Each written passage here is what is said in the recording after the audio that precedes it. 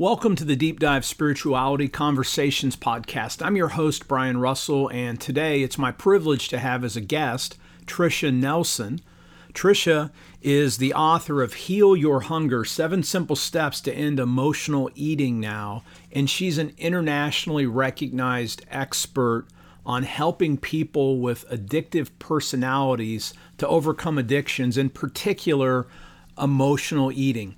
She herself has a compelling story of how she overcame both binge drinking and lost over 50 pounds and has now maintained that for her new weight for over 30 years by getting at the core, the root causes of her addictions. And in this episode, you're going to get some compelling takeaways and tools and also some real insights into what is beneath the various things that people in our world become addicted to, again, whether it's food or video games or alcohol or drugs or sexual addictions. At the root of all of these are deep pains. And Tricia talks about our hurts, the things that scare us, and our anxieties. And you're going to learn how she used really spiritual practices and insights about her inner game to break free and to offer freedom to others. So if whether you know persons who struggle with various addictions or maybe you yourself are struggling with something, this is going to be a powerful episode for you. Welcome, Tricia, to the show. Oh, thanks for having me. It's a pleasure. Looking back, can you talk a little bit with those who are listening to your own spiritual journey and what were some kind of key moments that led you to devoting your life to working with people with addictive personality and to especially specialize in this emotional eating? Absolutely. Yeah. So, the food was a central part of my spiritual awakening.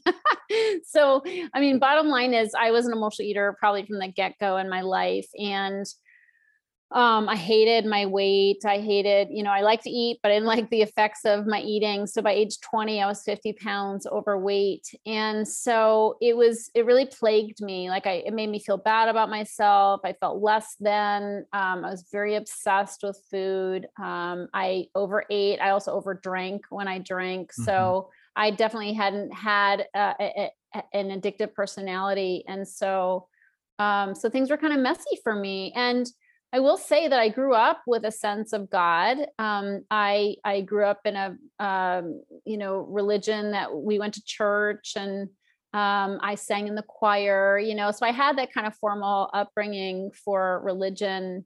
I didn't really care for it because I didn't like rules, and so, and you couldn't clap in church. I grew up in the Northeast and it was very stodgy and you couldn't clap in church. And that's just somehow I didn't like that. I just, that in my deepest being didn't make sense to me. Like if you're joyful, you should be able to make a joyful noise. Right. So, that didn't make sense to me, but anyway, so I wasn't big on religion, but I was grateful that I grew up with some kind of foundation belief in God and it helped me. I never really didn't like the idea of God or believing in God, but I also didn't feel very close to God. God felt like a man in the sky who was kind of distant, kind of like my dad, kind of distant, well-meaning, well-intentioned, but no real personal connection. It's kind of a aloof kind of relationship. So, I love my dad, but he's passed, but I appreciate him, but, he was a man who didn't really, this is in the 60s. I was born in the 60s. And so it was sort of like he was the breadwinner, gone a lot, working hard and that kind of thing. So there wasn't a lot of interpersonal connection. And that's how I felt about God too. There's not a lot of interpersonal connection going on.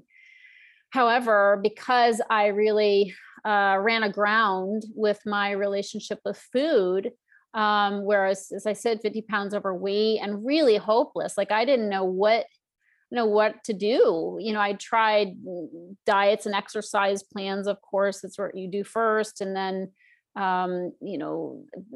books and tapes and I went to a 12-step program and I went to therapy. I went to an eating disorders therapist. So I was doing lots of things. Mm-hmm.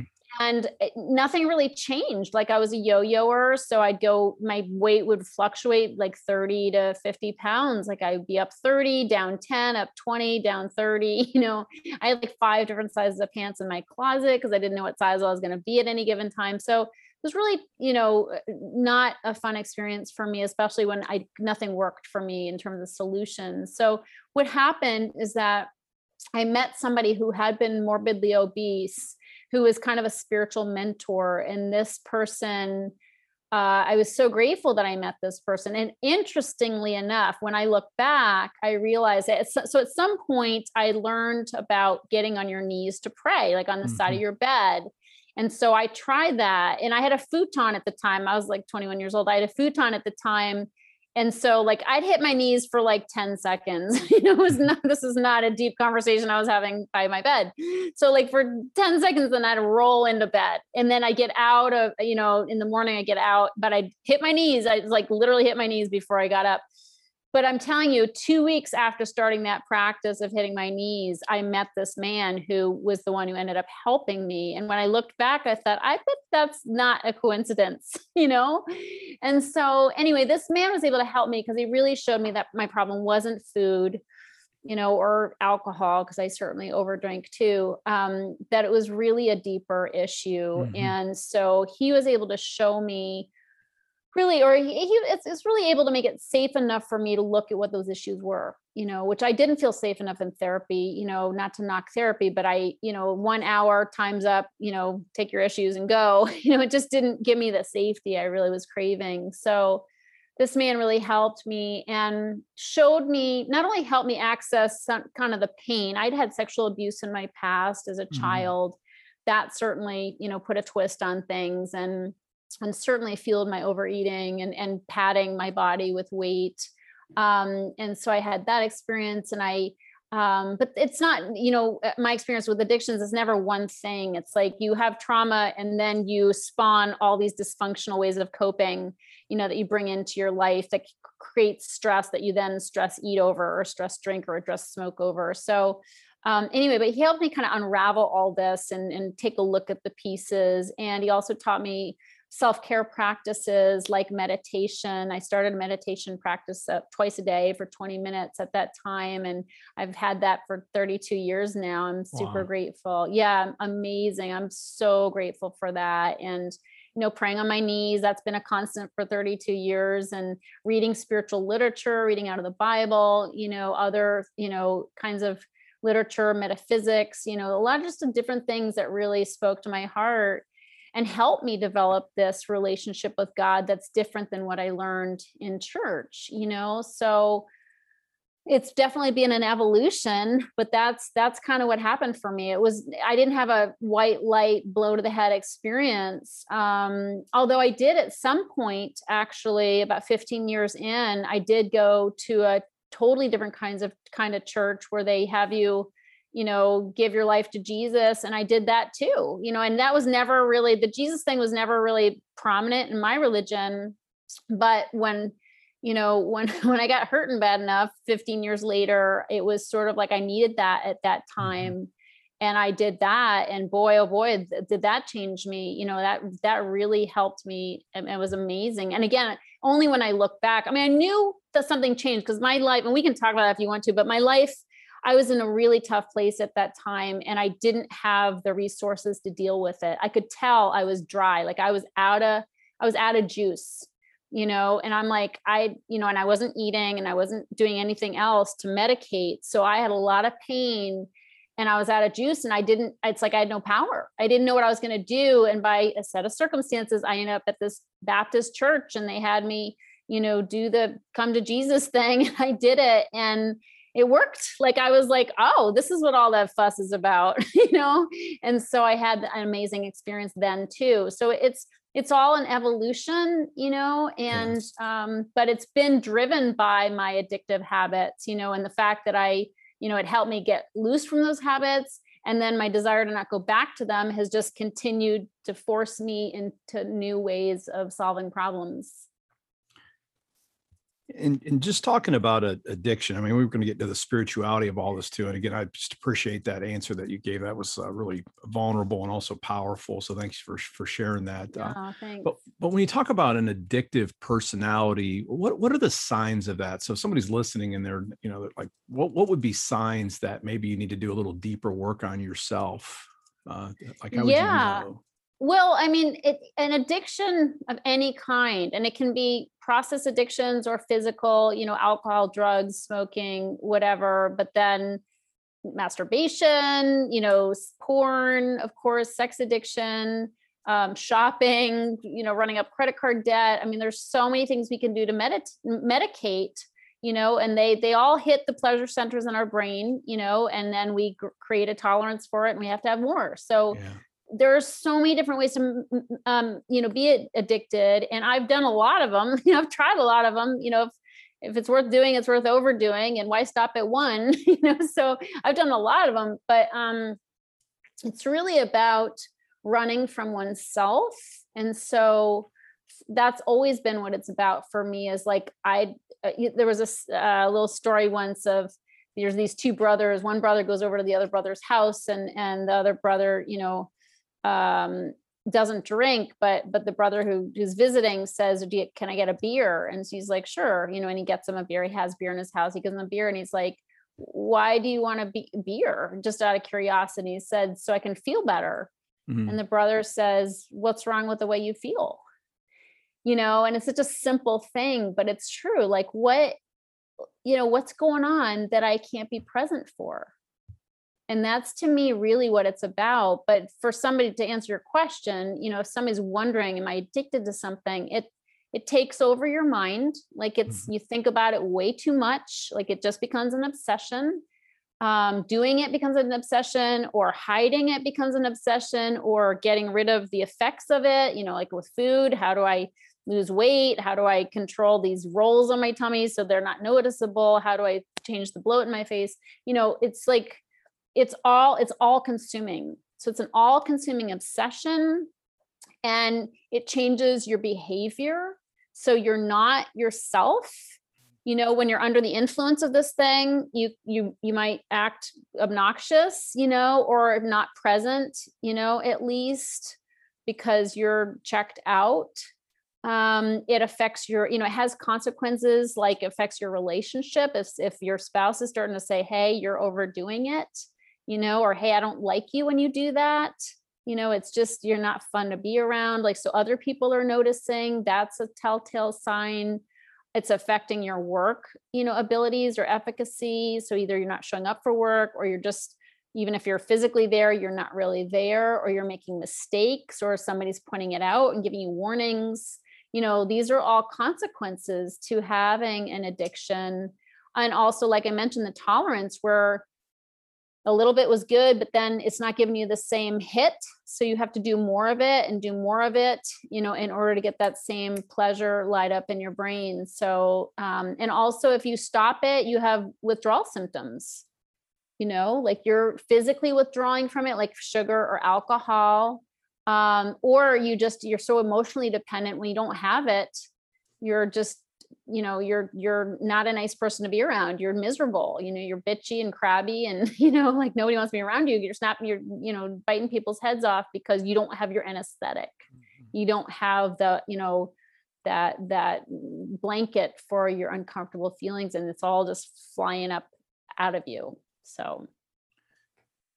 And when you specialize in emotional eating, and I should just mention, you have your book, Heal Your Hunger: 7 Simple Steps to End Emotional Eating Now. And one of the issues that I know you deal with is differentiating between emotional hunger and then the fact that we all are all hungry. And so if we just take 3 common addictions, and you've mentioned these already. So if we take food, sexual addiction, and then let's throw in something with money, whether it's overspending or maybe you're addicted to saving. I mean, so at some level, we have physical needs. We need to eat. We have sexual needs, and obviously the money. What you need, some money to survive. So how do you differentiate between the emotional piece and the actual hunger itself, which may just simply be part of being human. Is that a fair question? And Totally. Yeah, totally. Because I mean, it's never just physical. Like I think we're yeah, meant to yeah, enjoy things, like yes, I enjoy food, and I think we're all emotional eaters to some degree where it just feels good to eat, but not just because we're nourishing our bodies, but because like yummy foods are yummy and they make us feel good, yeah, yeah. and then a child, breastfeeding, his mother's milk. I mean, that's meant to be a bonding experience. So there's definitely emotional, things happening, for sure when we're feeding ourselves. But I think the thing certainly that what you're talking about, in terms of the emotional hunger, I do think it's rarely if we've had enough to eat, then it's rarely about the food. Mhm. If we're eating more than our body needs for the day. So if we're overeating or going too far, or if we're binging, we're eating in kind of a violent, self-abusive way where we feel stuffed and sick and, just want to pass out on the couch, and then we're hating ourselves for what we did, going overboard. It's not about the food.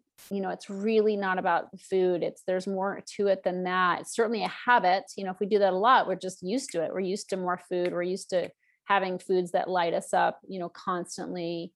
But it's definitely an emotional hunger. And so much of the time it's for connection, connection, spiritual connection for sure, but a connection with other people, with our fellows. And, so many of us are isolated, and the pandemic just, really made that worse. We need touch. We need to be touched. We need to be hugged. We need attention. We need to give attention. We need to listen to people, see people, be seen. So much of that is missing in our lives, and food just seems, it's just such an obvious way to try to fill that void, but obviously other addictions as well. So, but just really important for people who are, especially food, they have food issues. So easy to say, food and weight issues. It's so easy to say, oh, I got to get the right diet. Like looking, is it a keto diet? Is it intermittent fasting? Is it vegan? What is it that's going to do it for me? And it's like none of it, because it's not about the food. Like I'm sure you got to eat healthy, but if you don't satisfy that emotional hunger and get connection, and deal with your stress and all the stuff that's going on between your head, you're going to stay hungry no matter how much you eat. And that's what drives the addiction. So beyond the things that you just said, stress, need for connection, are there other hidden causes that sit underneath addictions that you haven't mentioned already? Yeah, I'll tell you about the PEP formula, because Okay. I think this is a great place for people to start. The PEP is I've researched this for 3 decades, and PEP is kind of a way to start understanding your habits and where they're coming from. It's sort of a simplified version, but we kind of have a sense of what things do to us when we overdo alcohol or drugs or food, but we don't think a whole lot about what it's doing for us. And Mm-hmm. so these addictive habits are serving us. And so in my case, the food was, P as an acronym. So the first P is, it was a painkiller.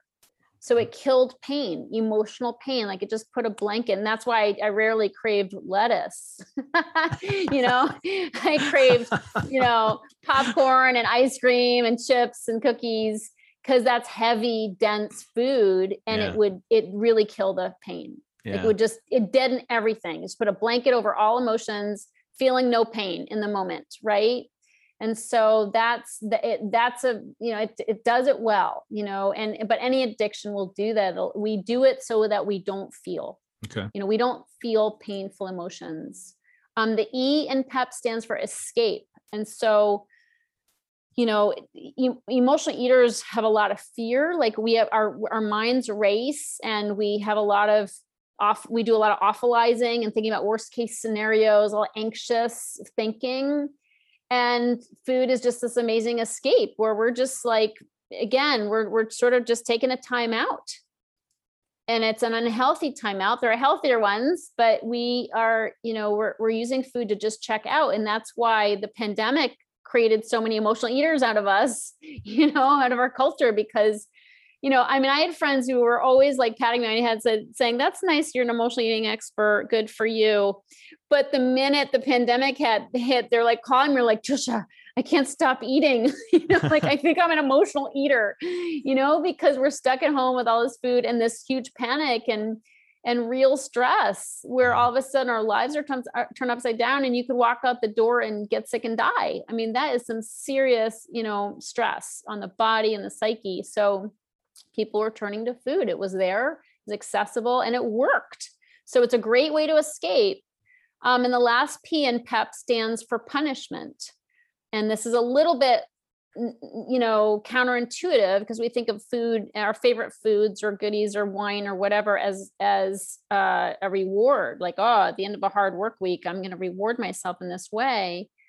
But the truth is that if we overdo it on a regular basis, we're really beating up our bodies. We're stressing our bodies, we're abusing our bodies with these substances that have negative side effects and make us feel really bad. So it's like, why would I do that? And I really think it's because I know for emotional eaters, overeaters are overfeelers. Mm-hmm. And we feel guilty really easily. Mm-hmm. And so we tend to, punish ourselves with food, and it's a subconscious thing. Nobody's saying, I'm going to go beat myself up. They're like, no, I'm going to get my favorite chocolate. But the truth is that underneath, when we overdo it and we constantly struggle and fight our weight and, do drastic things about, to fix our bodies, that's really a form of self-abuse. So we have to dig deeper on that too. So painkiller, to recap, the PEP stands for painkiller, escape, and punishment. So these are three primary ways that these addictions serve us,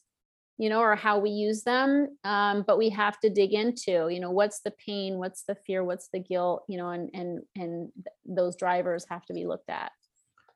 That's really fascinating. I'd never heard that acronym before. I'm familiar with addiction cycles, and like that punishment piece seems like, and you named it, you said guilt and shame. So it's like the irony of addiction is you end up feeling terrible, even though you momentarily feel good. And so I never thought about it as the person self-punishing. So instead of it being the effect, are you suggesting that at some level a person wants to feel bad? And so ironically, the very thing that's driving them, and it's not so much an effect of the addiction, it's actually part of it, is you want to have a reason to feel bad. Is that what you're actually saying? Wow. Absolutely. It's a subconscious kind of form of self-hatred. Wow. Yeah, I think that's really powerful. I had never heard that before, and I think a lot of people. I made it up. Yeah. That's why. I mean, I didn't make it up. No. I researched it, but I never read it anywhere. That's just from the work I've done, that I just see it over and over again.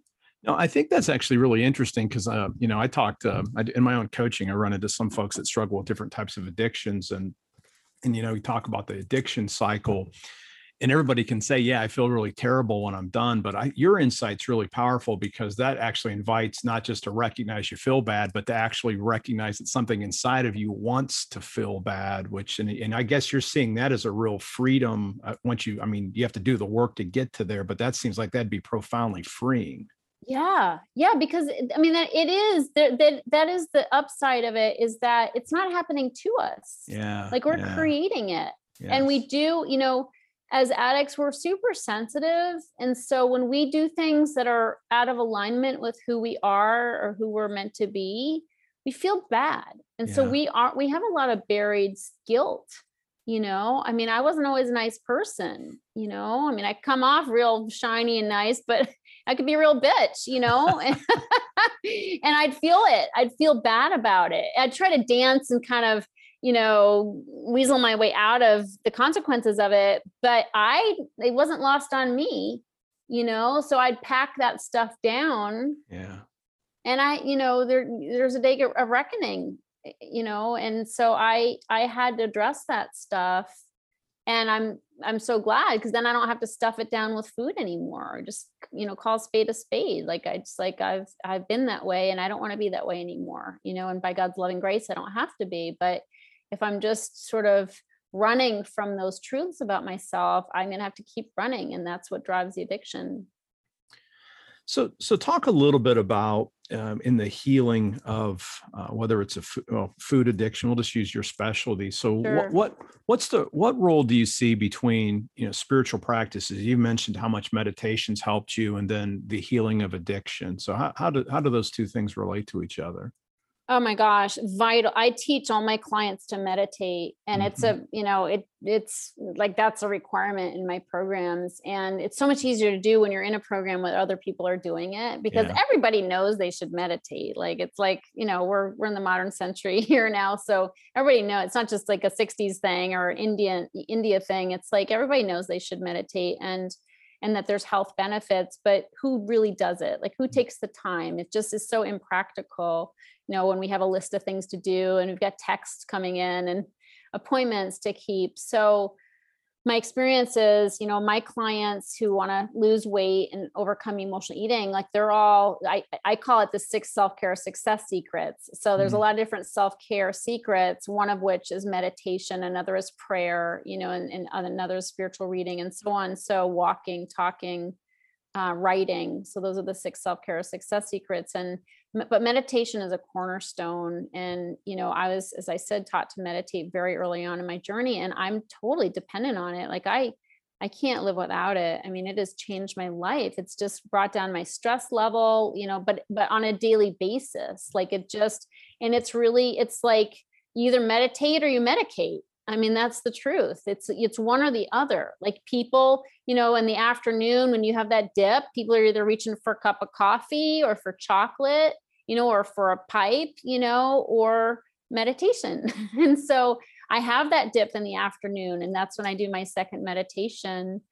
And it does what chocolate or coffee would have done, but without the negative side effects. So it's a pick me up. I feel better. I feel rested. I'm like ready to go for another 6 or 8 hours. And so it's fantastic.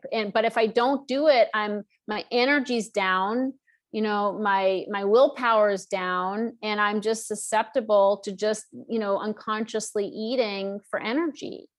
So it's really an intentional way to live, and you got to get conscious. If you're going to overcome emotional eating, you have to wake up. You have to wake up to your emotions. You have to wake up to the connection between your emotions and what you're reaching for. And you have to, wake up spiritually. You have to be really aware of your body. And they all go together. They all go together. But bringing down stress, I'd say, is the number one reason for meditation, and if you're stressed out, you're going to stress eat. So you got to find a way to bring down that stress.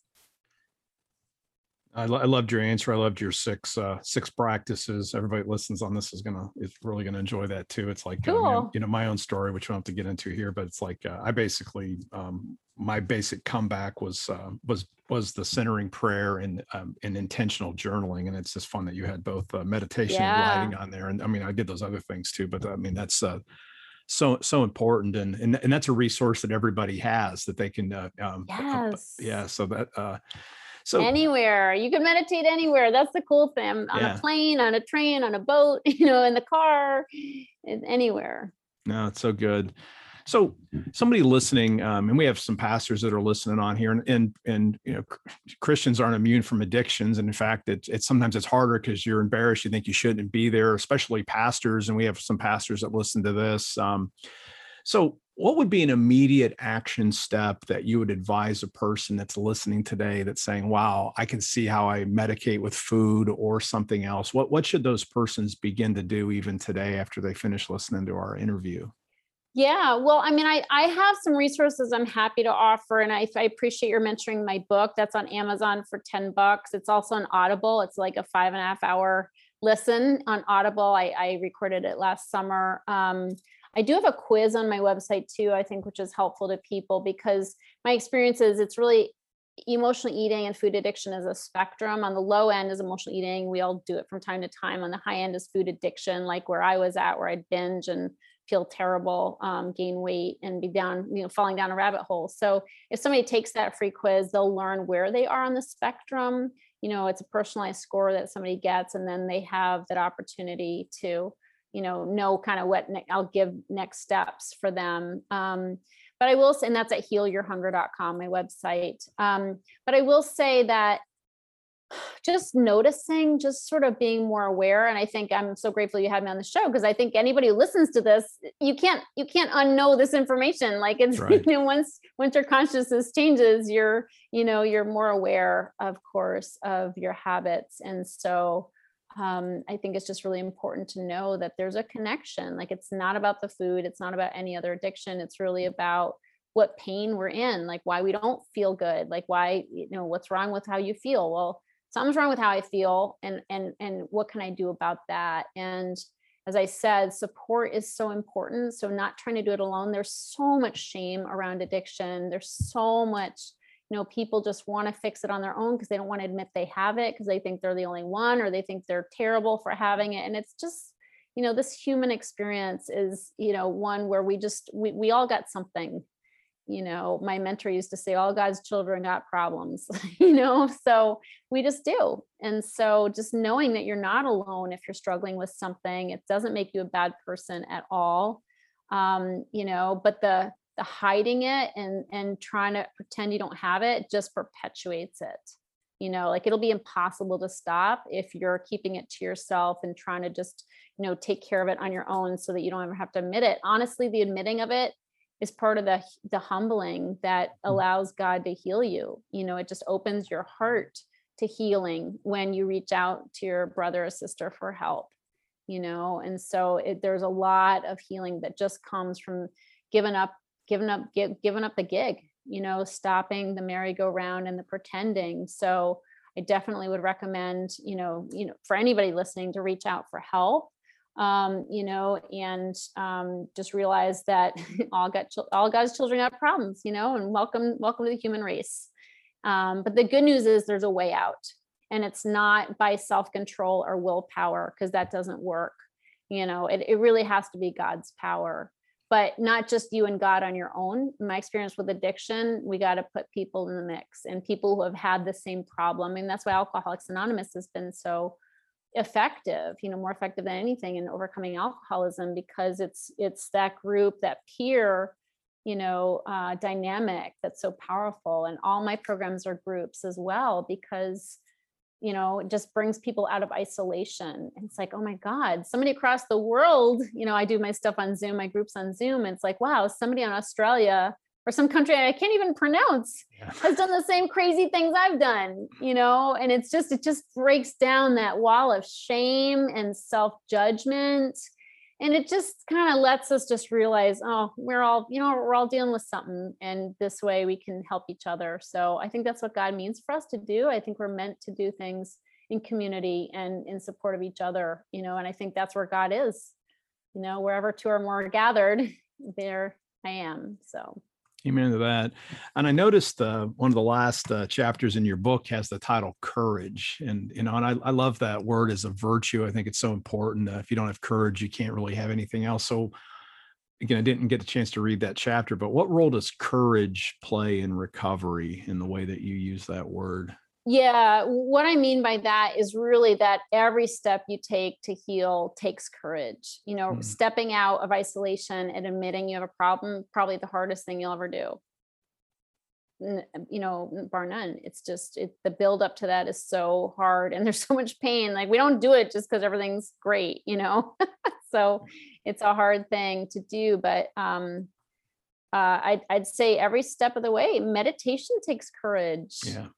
Right? I mean, you have to sit there with your crazy brain. Yes. I mean, that takes a lot of courage. I mean, my mind's never, people always think that you have to be, your mind is supposed to be quiet. Like that's why everybody like gives up on meditation so quickly. Or like, oh, I'm doing it wrong. I'm having thoughts. Like, of course, and I know I'm sure you teach on this. It's like, of course you're going to have thoughts. Like that's what our brains do. They think. So, just letting the thoughts be there and just settling in and letting just things wash, just letting the thoughts come and go takes courage, and not judging yourself and not giving up. Sitting down and shutting up is not easy for an addict. We rarely do it. So it takes a lot of courage. For sure. And getting up each day and trying something new. I literally just got done telling my clients, at first the new life of self-care and abstinence from whatever it seems so strange and different, so foreign. And the old life seems familiar, but if you persevere, the new life will become the familiar and the old life will be the foreign, but you have to push through to get there. And also another thing I teach is that we don't think our way into right action. We act our way into right thinking. Good.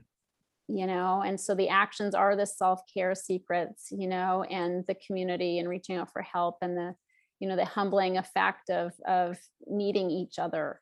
So that's what heals us. No, that was so powerful. And just, I know we want to be fair to for your time. So grateful for the time that you've shared. So just a couple real quick questions. Outside of, reading the Bible, like what have been 2 or 3 books that have really shaped you deeply in your own thinking, whether you want to talk about spiritually or even you're thinking about addiction? What have been 2 or 3 books you found really helpful? Oh my gosh, so many, but there's one called Around the Year with Emmett Fox, and Emmett Fox was a minister, early on in the 1900s. And actually some of the boys from Alcoholics Anonymous in New York used to go listen to his sermons, and that kind of helped the early shaping of Alcoholics Anonymous. But that little book, it's just bite-sized pieces each day from his sermons. But that really helped me believe in a loving God. It helped me get from the man in the sky to, God being within, the spirit of God within. And I'm so grateful for that. And just, I used to think I was so bad. There are 3 things I used to think about myself. I used to think I was stupid, I was bad, and I was ugly.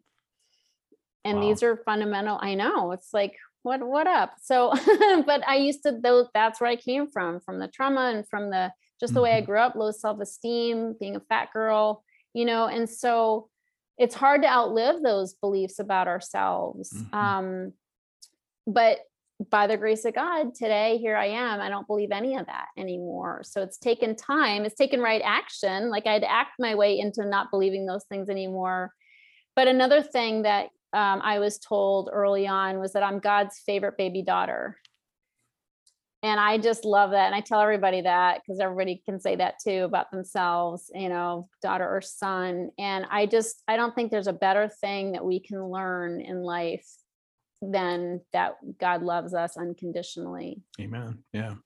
And so I just feel so grateful. And that book in particular kind of helped me get that, like, oh yeah, that's all God does all day long is love. Can't do anything else, just love, so that was powerful. The Bible, I mean, I can't, like there's certain things from the New Testament and from, Matthew that I love to read every day. And the verses on love that I love from Corinthians, and so that's been powerful for me. There's just so many books just about who we are, and as amazing beings and unlimited, things that we can do in an unlimited way. I'm blanking on a third, but it's okay. Yeah. Yeah. No, those are great resources. And, it just reminded me of the whole thing about God's love. One of my favorite prayers, one of my mentors taught me to pray. And I forget the original source, but I heard this from a guy named Maxie Dunham. He always said, pray, Lord, help me believe the truth about myself, no matter how wonderful it is or how beautiful it is. And that's one of those really powerful statements that it gets a review. So just last question. I mean, you mentioned your website, healyourhunger.com. Can you say, is that the best place for folks to find you, and any other places you'd like to share? Yes, I have a podcast called the Heal Your Hunger Show. Which people like, and I love doing, and I'm excited to have you on as a guest as well. You. Yeah. And then I have a group on Facebook called The Secret Sauce to End Emotional Eating. So if somebody's wanting help around that, that's a great place to go. And then Instagram, I'm Tricia Nelson _ for daily posts. Okay.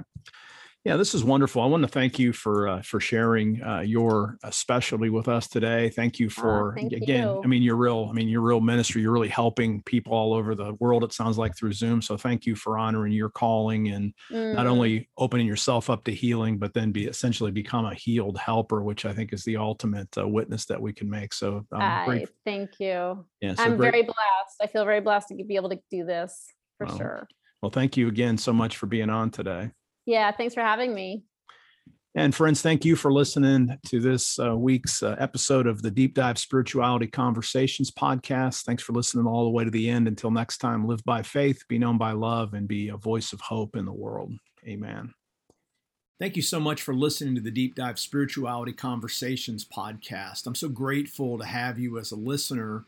And if you found this episode particularly helpful, would you take a couple minutes and share it with friends through your social media networks? And if you could also please leave a review, especially on iTunes, as that will help other people to find this podcast. I have links to all of the resources mentioned in this episode in the show notes. And I also want to highlight www.centeringprayerbook.com.